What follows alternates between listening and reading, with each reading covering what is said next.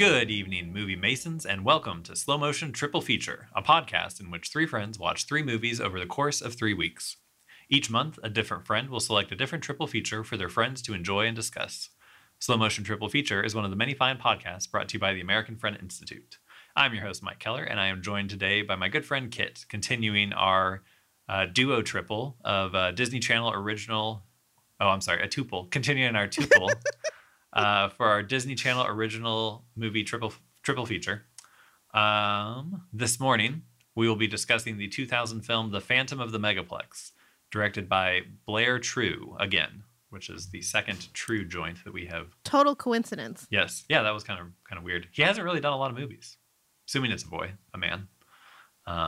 What if it was a boy? What if it was a young boy that directed these? Kit, had you seen this film before?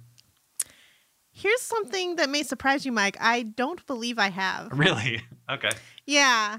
To me, for whatever reason, it stands out as like the Disney Channel original movie. Uh-huh.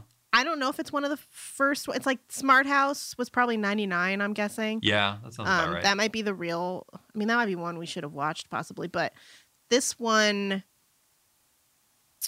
I saw commercials for it all over the place. I knew I probably caught pieces of it on Disney Channel before I would click away. I honestly think as a kid, I definitely knew who Mickey Rooney was. Yeah. And I honestly think the fact that he was in it probably turned me off a little bit as a 12-year-old. Okay. Because I think it might have made me a little bit sad. Mickey Rooney? Yeah, because I was like, I know who Mickey Rooney is to the history of cinema, right, even as a kid. And so, like, just the idea of, like, carting him out right at this age for a damn Disney Channel original movie, like, just was kind of a bummer. Yeah. And so, I think I might have avoided it for that reason. I guess that kind of makes sense. Possibly my first exposure to Mickey Rooney was the Simpsons episode where they're making the Radioactive Man movie, and Mickey Rooney is like eager to get any kind of part in the film, like he's gonna play Fall Out Boy when Milhouse isn't able to, and so and it's voiced by him. Like it's not like they're just making fun of Mickey Rooney, but he's so in on the joke of like this kind of like Hollywood has been, but who's still like very eager to be in any project he can get in. So for me, seeing him in this was almost just kind of funny, like because that would have been, I think that episode would have been maybe 3 years before this film was made. So here he is in some random project that his agent got him in. So, had you seen this? No, I had never. You had seen been too before. old. No, and I don't. I had heard of it, but only like when I would go looking for like Halloween movies, like kids movies that are kind of scary, which this one turned out not to be even really moving in that direction. But yeah, so I think it popped up then, but no, I've never really heard anybody talk about it. I don't remember my sister ever watching this. You probably missed the whole Disney Channel original movie thing because you would have been like 14 when they started, which is like kind of too old. Now, I watched them until I was 18, but you know. No, most of my Disney Channel exposure was through my sister, who was 3 years younger than me. So she's your age. And so she always had Disney Channel on. Pretty much over Nickelodeon, over Cartoon Network, she was watching Disney Channel. But it was more like Even Stevens and Lizzie McGuire, which I think was around the same time. Hell yeah. Yeah, maybe like a year or two after this. Okay, because it was pretty close. Before Hannah Montana, but then... Right. Yeah. Hannah Montana and like Sweet Life is when I got off like the Disney Channel train, basically. Aside from like High School Musical, which was just like fun to... watch with my friends. But I think I was like in 9th grade maybe when Lizzie McGuire started. Okay. And I loved that show.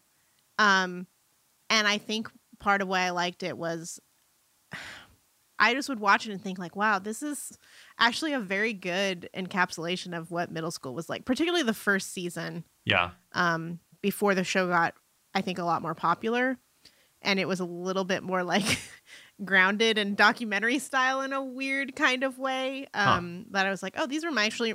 Because usually like I'm like Gordo on Liz McGuire reminded me so much of Jeff. Like Yeah.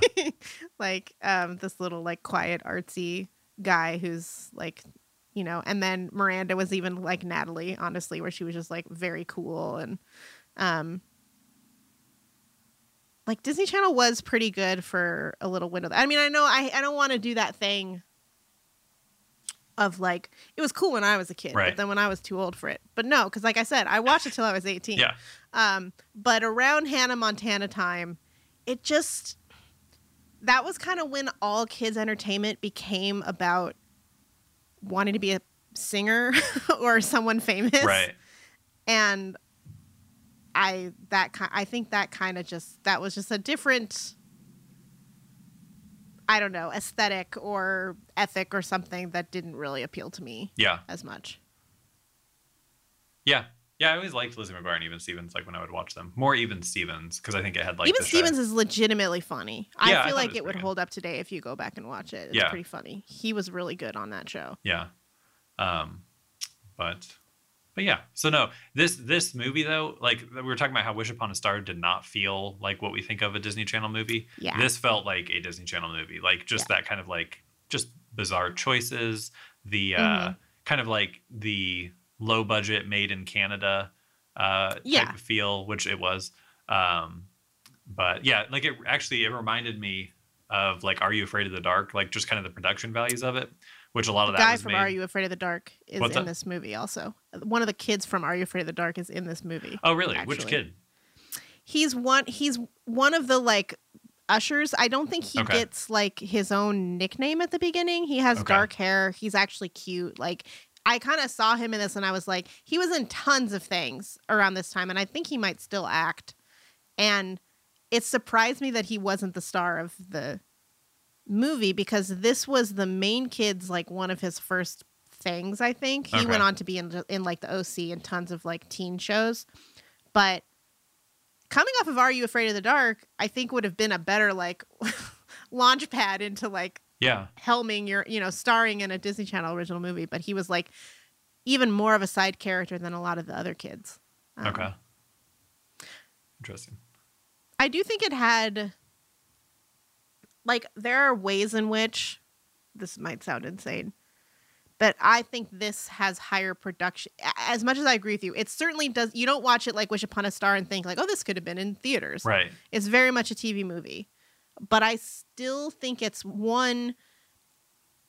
a less goofy, more kind of like coherent film than a lot of like later Disney Channel movies when they started like really cranking them out. Yeah.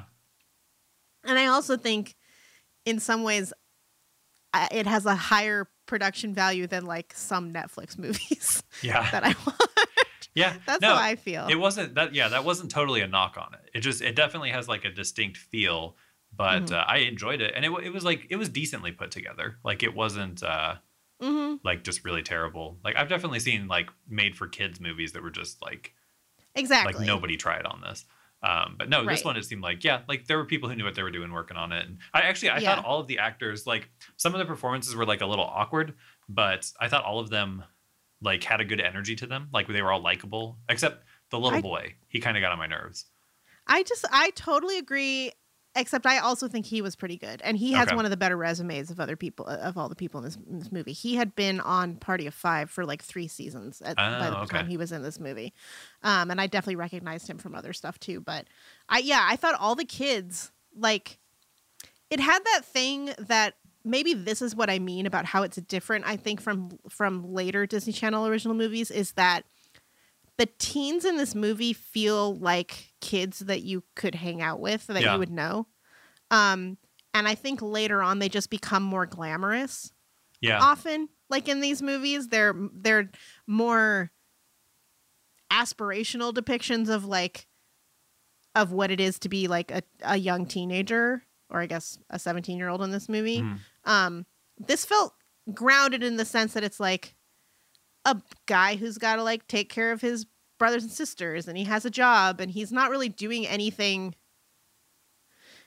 He's not trying to win a competition. He's not half merman. He's not, he's just like a kid doing a thing. Right. And I thought all the kids were good. Mom was good. Yeah, and I recognize her. Like, she's definitely kind of a character she's been in a lot of actress. stuff. Yeah, TV's Shelley Duvall is how I think of her. Yeah, and I love her bangs. Oh, and I thought that, so I was in the middle. I was also working while I was watching this. I had three screens. Yeah, going, and then I also have my phone because I was like, I can't type, so I'll voice to text all my notes.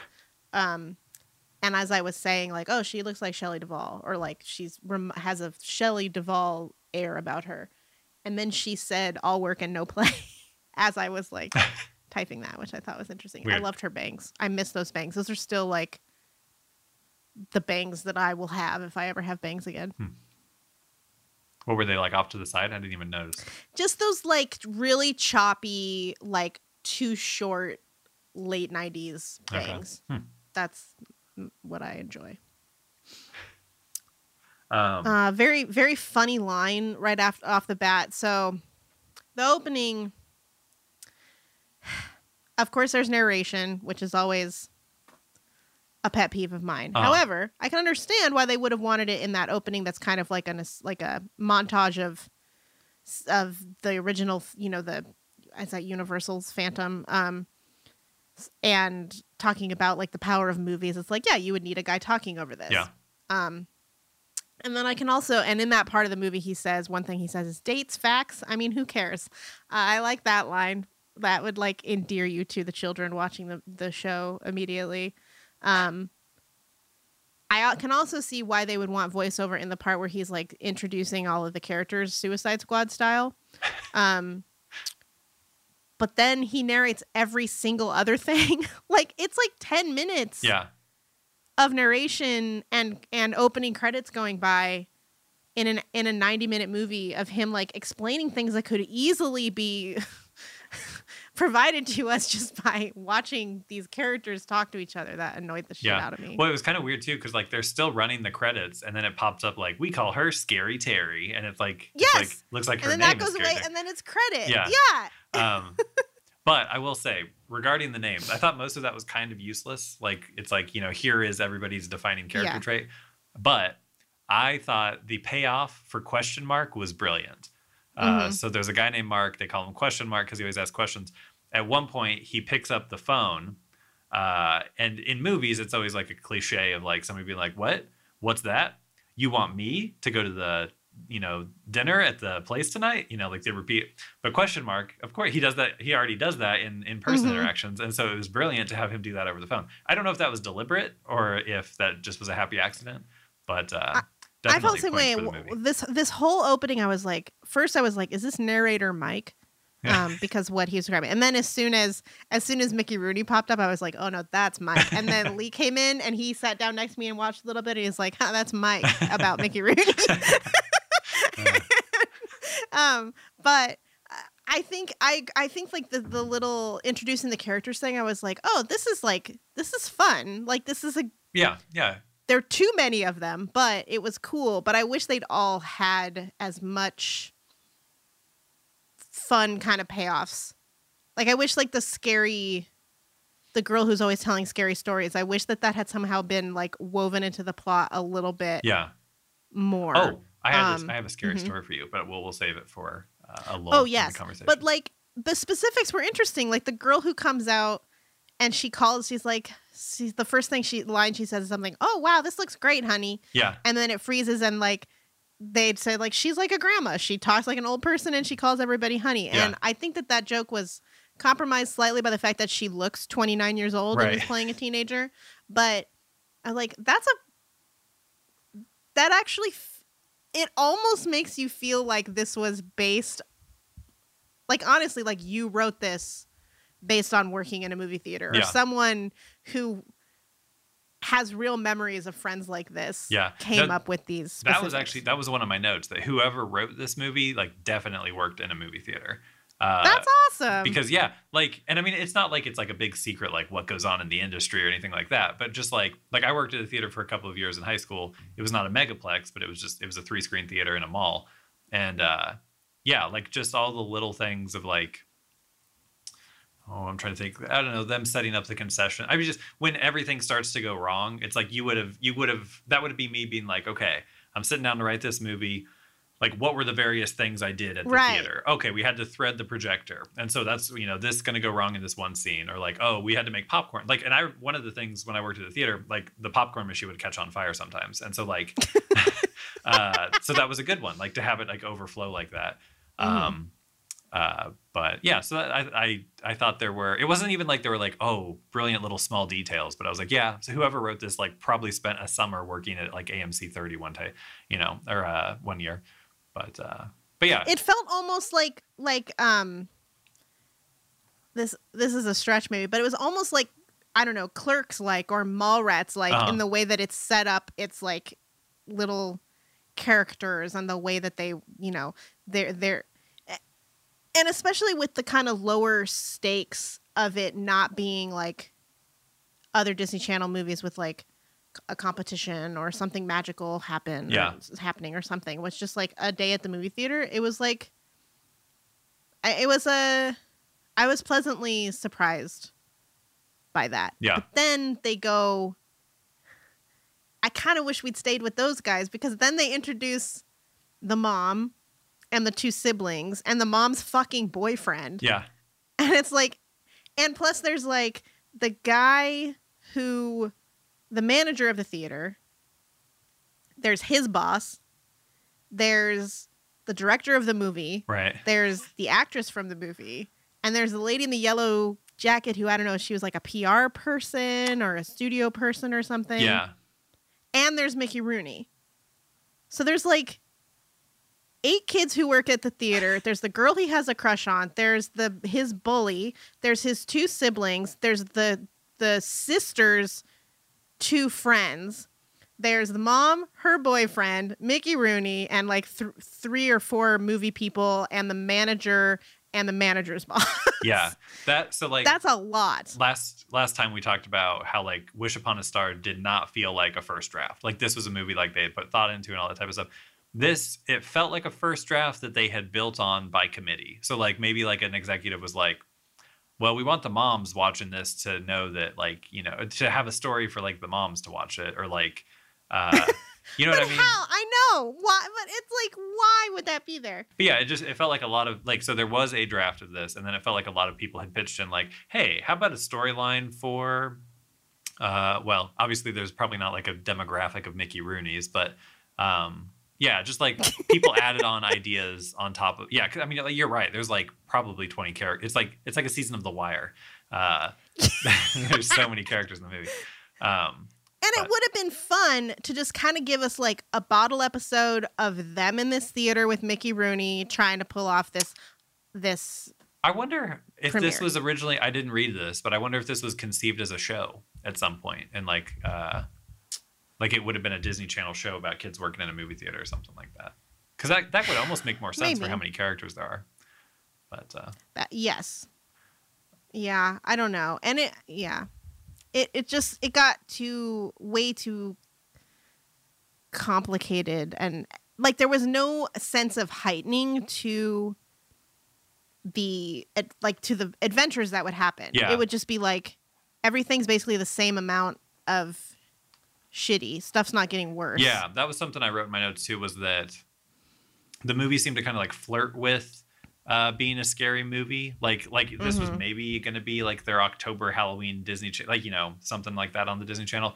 But then like they never wanted to be too scary because it was a little kids in the audience and all this type of thing. So like they would have moments where like this could easily have become like a scary movie for kids, but then they never wanted to like stray too far from being like, no, it's just a harmless mystery. Like there's just something wacky going on in the theater. How did I word it? I guess. Yeah, it flirts with being scary or menacing. Like we were supposed to be scared of the Phantom at points, but then it never like upped the stakes enough to where it was like there was really any peril other than just like we're concerned that the premiere might not go well. Which I thought, it's like I personally, obviously, I would have liked to see it lean into like something actually scary. Do you remember the scene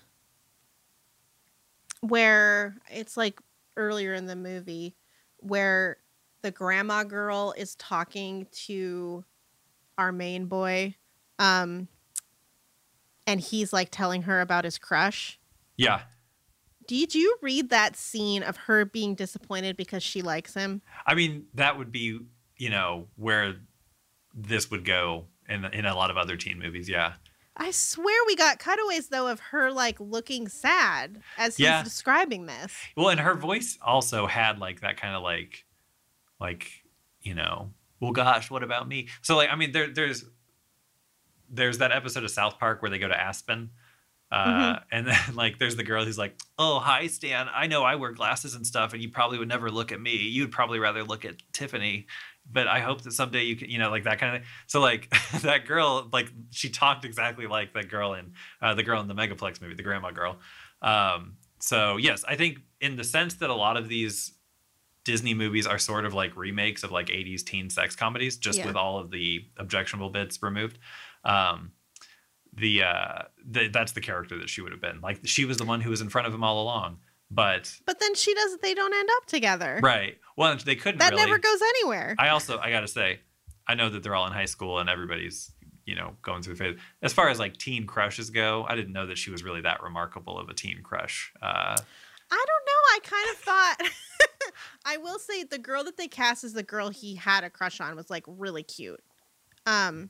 In a very, like, she just looked pretty normal. I mean, she was a pretty. She looked like a normal teen, but that's like the girl that guys would have a crush on. Right. And she's not a bitch. She's just like, she's just like a nice, pretty girl. Yeah.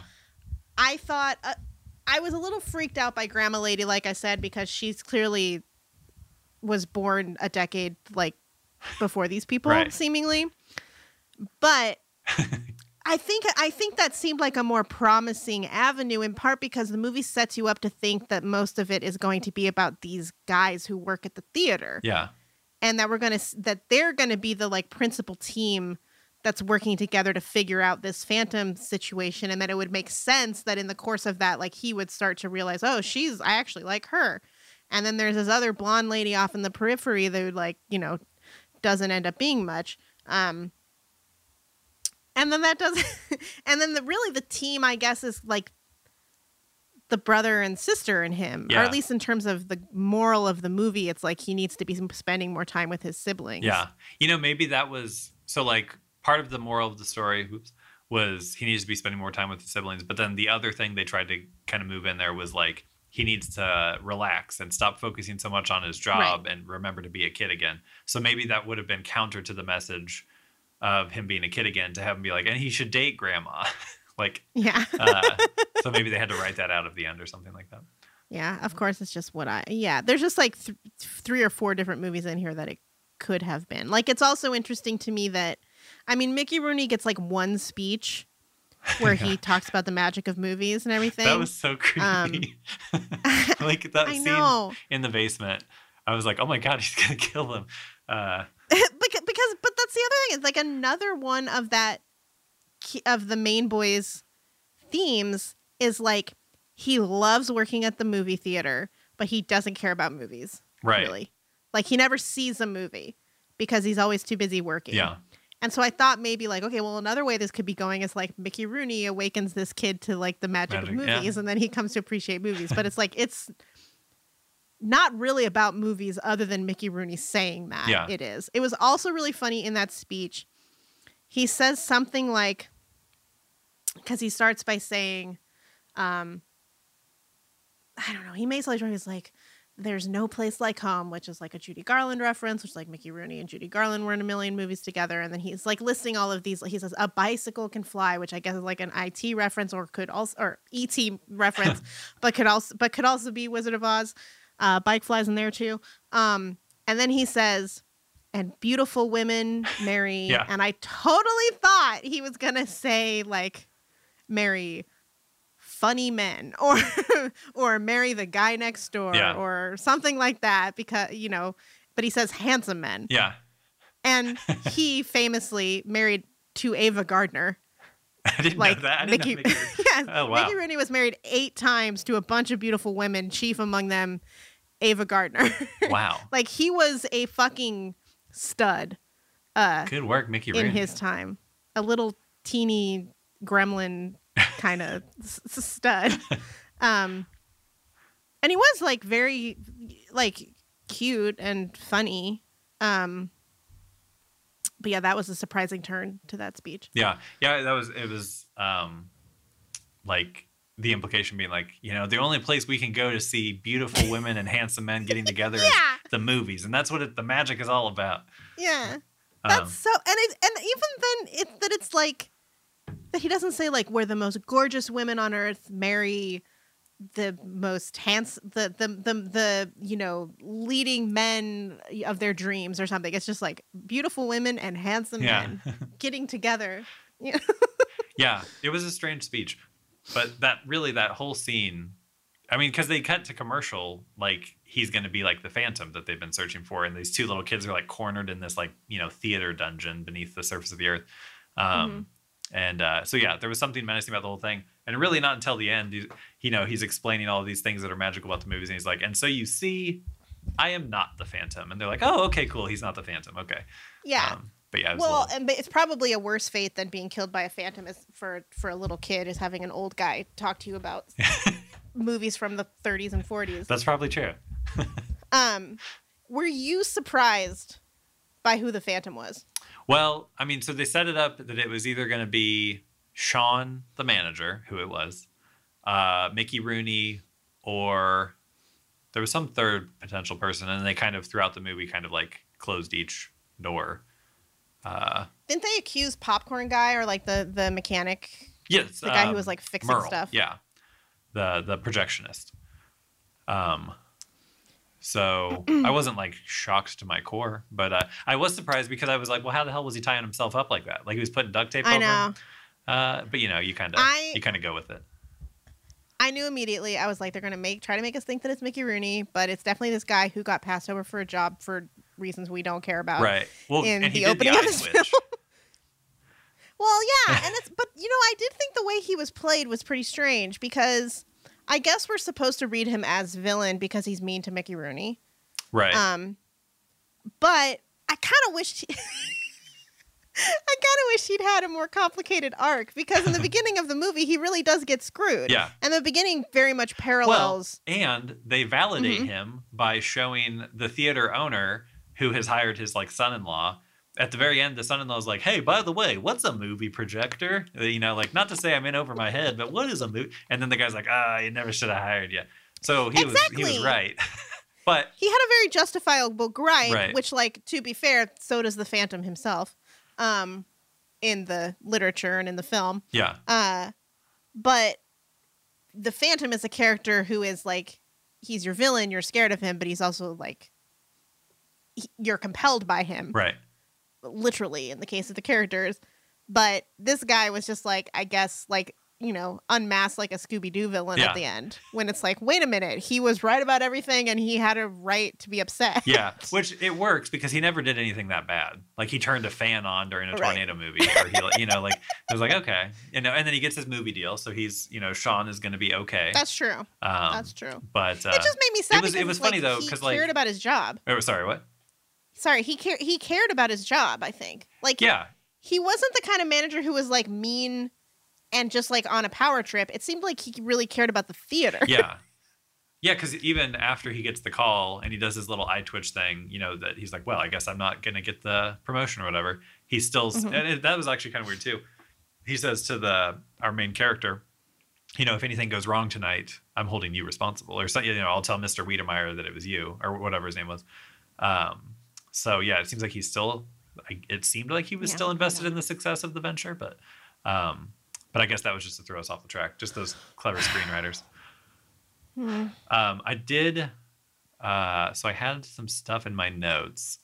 My favorite line of the film. So he's barely in the movie, but the bully. So being a remake of an '80s teen sex comedy, you got to have the bully who's just a jerk for no reason and his partner, and so they have that.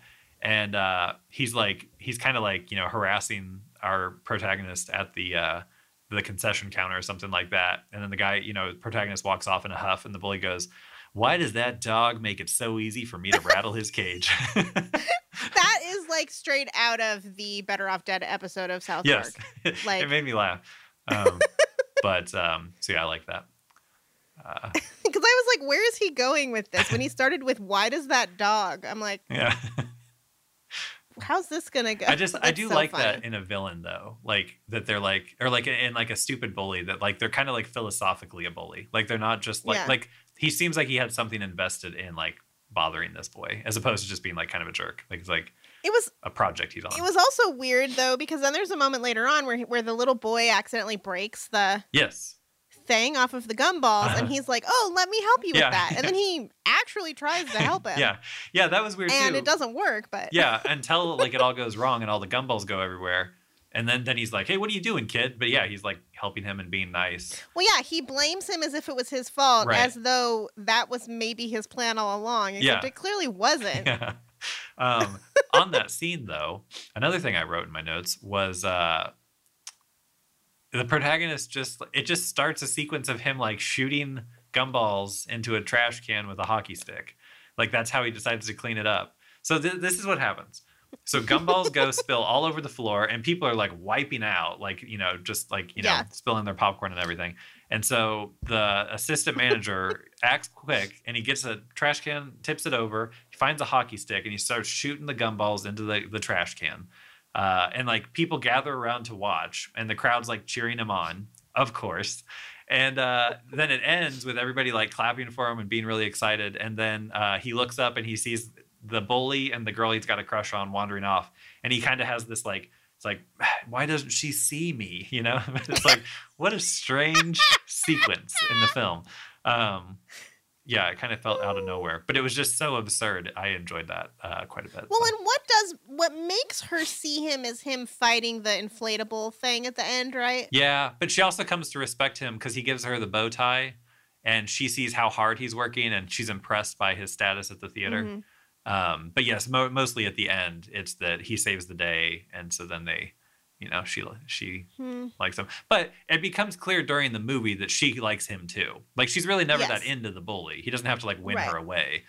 Because as he's kind of running in and out of the theater to like check on her or whatever, as everything's going crazy in the megaplex, the friend so there's the girl and the friend, and like the girl's like, or you know, yeah, it seems clear that like, you know, she likes him as well and wants him to, you know, ask her Although- out or something.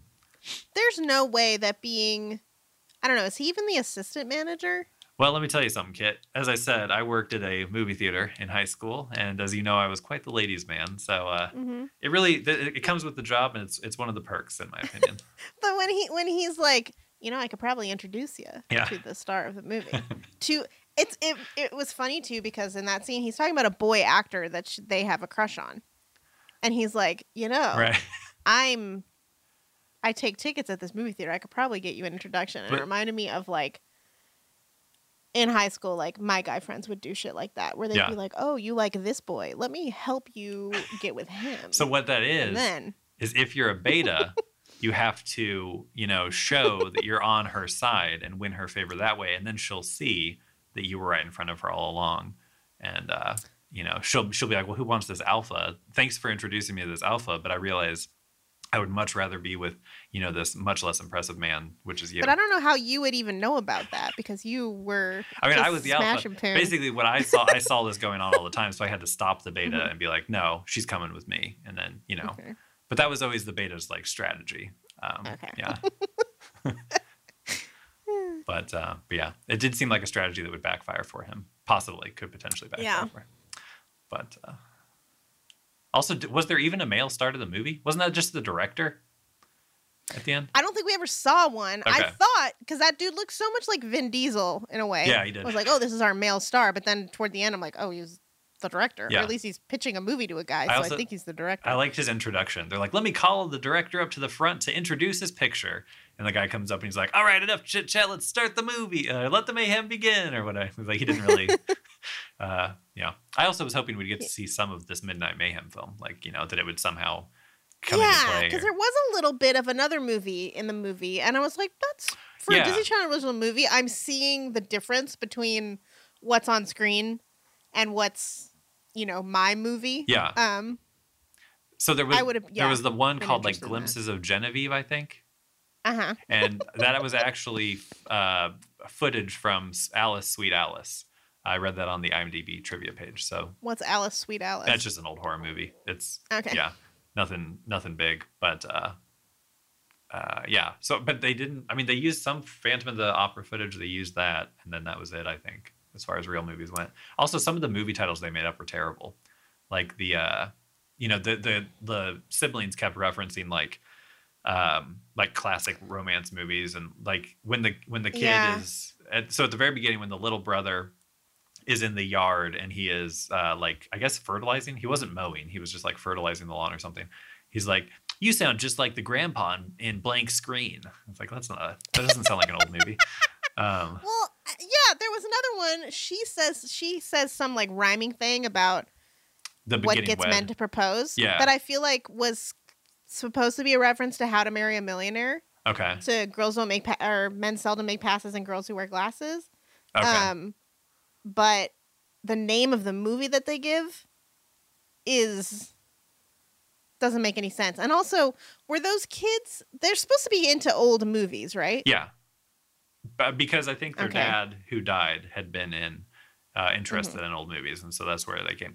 But yeah, I never met any when I was in, I guess, 6th grade. There was never any cute blonde girl who was like dropping references to old movies from the 30s and 40s. At least not in my school. So, or her little 7-year-old brother who was equally film literate.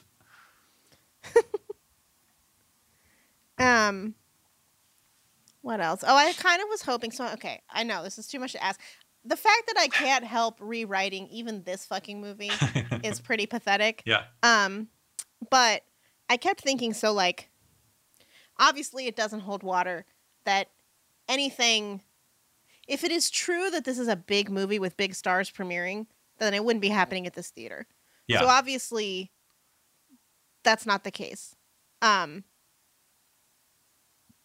So I was kind of found myself wishing that this was like, you know, you bring up The Wire, but like, what if this is like a Baltimore thing? Or what if this is like a premiere in a small town and these people are famous, like, relative to, like, I wanted kind of a Waiting for Guffman energy where it's actually like the stars are a big deal, you know, because they're from Cincinnati or Cleveland or something, and this is like some small town. Right.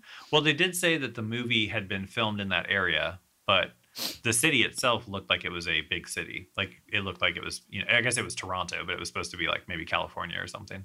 And there would be that's what I was wondering. If it's a California theater where they're going to have premieres, then does it have teens working at? I don't know. It just, I wanted a little more. I also thought, like, kind of in that same vein, do you think they called it Megaplex for the title? Because, like, why wasn't this at a cool theater? Yeah. You know? Although, I think that theater, to me, it's cool now. Because it's like a perfect, like, late 90s design, like, theater. It just looks exactly like the Regal down the street from me. Right, but those are all gone now, Kit. Like, those are very rare. Like, this movie's 20 years old. Actually, I looked it up, and that theater is now a gym. It's like a Live Fit or a LA Fitness or something. Because I was curious, like, if that theater is still around. But yeah, no, that is, I think that was like, it said it was Odeon was the theater that it had been. But we've got I think it's Regal. But yeah, like in the late 90s, I mean, maybe Cinemark. They looked like that. Like they had that kind of like, they looked like you were in like a gumball machine, or like just some sort of Dr. Seuss-y kind of, I don't know what that 90s style would be called, but yeah, so I thought that I did kind of like the theater. But yeah, it would have been cooler to have it. I mean, anytime you can put a movie in a small town, you're probably going to improve it. But yeah. What else we got here? I thought they had the little sword in the stone contest where the kids were supposed to. That's definitely dangerous. Yeah. Somebody pulls a giant metal sword out and is like, "Hey, I won the contest!" Running around the theater. Let's see. On that same note, you know, at the end, I was laughing. I did find it very amusing when the big inflatable was going off in the theater, and like, you know, it looked like it was like grabbing people or like eating them when the mouth fell on them and stuff. But I was thinking, like, they had sound effects as well. Yeah.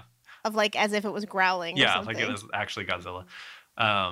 But he just like jumps on top of it from the balcony and starts like stabbing it with the sword. And it's like, that was a long sword. He could have easily impaled somebody sitting in like a seat underneath the Godzilla getting squished. But fortunately that, didn't go there. I wrote, I feel like teenage Mike wanted nothing more than to be part of a Saturday night team. Yeah. That's something that he said. Yeah. I wrote that this is a perfect union of our two interests in movie theaters and Phantoms of the Opera. I know this is the second Phantom we've done. We still haven't done your favorite Phantom. So I know. Ugh, lame. I think I've gone through all my notes. We didn't talk about Mickey Rooney's "Hooray for Hollywood" song. Oh, dear. See, that's probably why. It was kind of that sad. was in the commercial. That would be a reason for me not to watch the movie. It was a little sad, but that hot chick comes out of the limo and she's like, he's my escort for the night, and so it goes well, and like the crowd loved it. You could see everybody clapping and enjoying it, so that was good. That's our theme song he's singing. That's true. Maybe we should insert that into the episode instead of sad. But yeah, that's all I got for the notes. I do want to know how Sean tied himself up. But yeah, it's weird that they didn't, I don't know, have him make reference to that misdirect or something. It's a lot of effort. I thought that the scary girl was like a poor man's Heather Matarazzo. Yeah, I could see that very much. Man, when the water, when the what you don't want to be. Yeah. When she yanked, that girl yanked on the balloons and the balloons came down, and then I was like, oh, I knew that there were balloons up there and they were going to come down, and it's like, oh, those were for the celebration. I did not expect the water. Yeah, that was when pretty they were good. water balloons. Oh, I gasped. My God, their clothes will be ruined. Yeah, I had a very hard time following who all the grown-ups were and what their business relationships were to each other. Like, if this is a movie premiere, like, why is like the owner of the theater or something is like walking in with the director of the film? Right. Is that something that happens?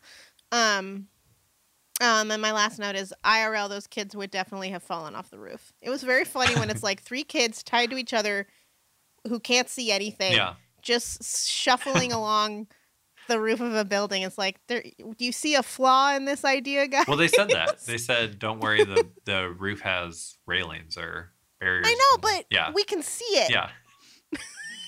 We can see that it does not. Yeah.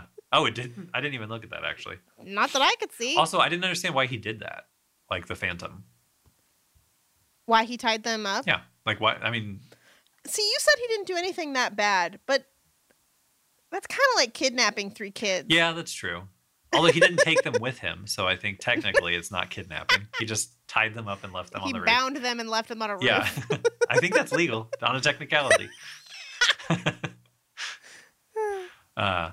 But yeah, I mean, yeah, he definitely wasn't like a good dude, but he didn't really like, he didn't do anything where you're like, I've got to see this guy like get what's coming to him or something. So did Mickey Rooney, I can't remember his name. Movie. Remember Mason. No, I mean in 8 Crazy Nights. Oh yeah. The little guy. Yeah. What's his name? I don't know. I blocked that movie. Whitey. What is it? Whitey. Whitey, yeah, that's right. He reminded me of Whitey the whole time. Yeah. Huh. Where everyone's just kind of like, you can't tell if people like him or don't like him. Yeah. Kind of. Yeah. Well, the kids definitely liked Movie Mason.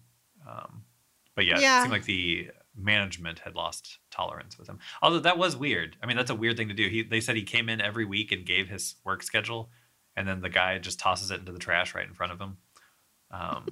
And does he live in the movie theater? Like, does he live in the dungeon down underneath the theater? I don't think so. Okay. Because he says, like, you found my hiding spot or something like that when he comes to see them. I like the idea of someone that he's like finally gets to be a ticket taker, and then he won't let people see movies he doesn't think are good. Yeah. That's a pretty funny idea. Yeah. But yeah. What else you got? You got any more notes? That's it. That's it? Well, I believe that's if we don't have any little stragglers, and we're not doing a cruise minute because it wouldn't be right without Andrew, that may be it for us tonight. So I don't know what movie we should watch next. Yeah. The ones that stand out to me as sort of iconic and from this time period are like Smart House. There's Xenon, which I really liked as a kid. Xenon? Girl of the Future or something? Girl of the 21st Century. Okay. I'm trying to... There's Cheetah Girls. You're not going to watch that. No. So the one I was thinking of the other obviously. day was Susie Q with the girl from Power Rangers. Okay, I would love to, but is that a Disney Channel original movie? If so, fuck yes, we're watching that. It says it's a fantasy comedy television film. So there is... So Wish Upon a Star technically was not a Disney Channel original movie. Right. I think this is probably in that same zone where it was, produced by a different company and then premiered on the Disney Channel. This has Disney. Yeah, the poster shows Disney Pictures. But so it's called a Disney Channel premiere film, not a Disney Channel original movie. So it looks like in the 80s and 90s, for the most part, it was premiere films. So films that, again, would be produced outside the company and then premiere on the channel. So I think we could do that, or we could do a different Disney Channel original movie. Halloween Town is a huge one as well. Yeah, I don't know if I've ever seen Halloween Town. I feel like if we do two movies that technically aren't Disney Channel original movies, that's going to undermine the integrity of this triple as much as I would prefer to watch Susie Q. But Halloween Town I loved, and I honestly think it's pretty good. Okay. No, I would happily watch Halloween Town. It's been on my list for a while. And Debbie Reynolds is in it. So it's like continuing our kind of like okay, yeah. With old movie guys. Anyhow. Yeah, Halloween Town sounds good. Thank you for joining us tonight, folks. Please join us next week for Halloween Town. I guess 1998, is that what it said? Yeah, which is shocking to me. Cool. 1998's Halloween Town. Slow motion triple feature was recorded in Mickey Rooney's weird murder room underneath that movie theater. Special thanks to our producer Lee, the man in the booth, who makes us sound great. If you'd like to contact us, please do so at slowmotiontriple@gmail.com.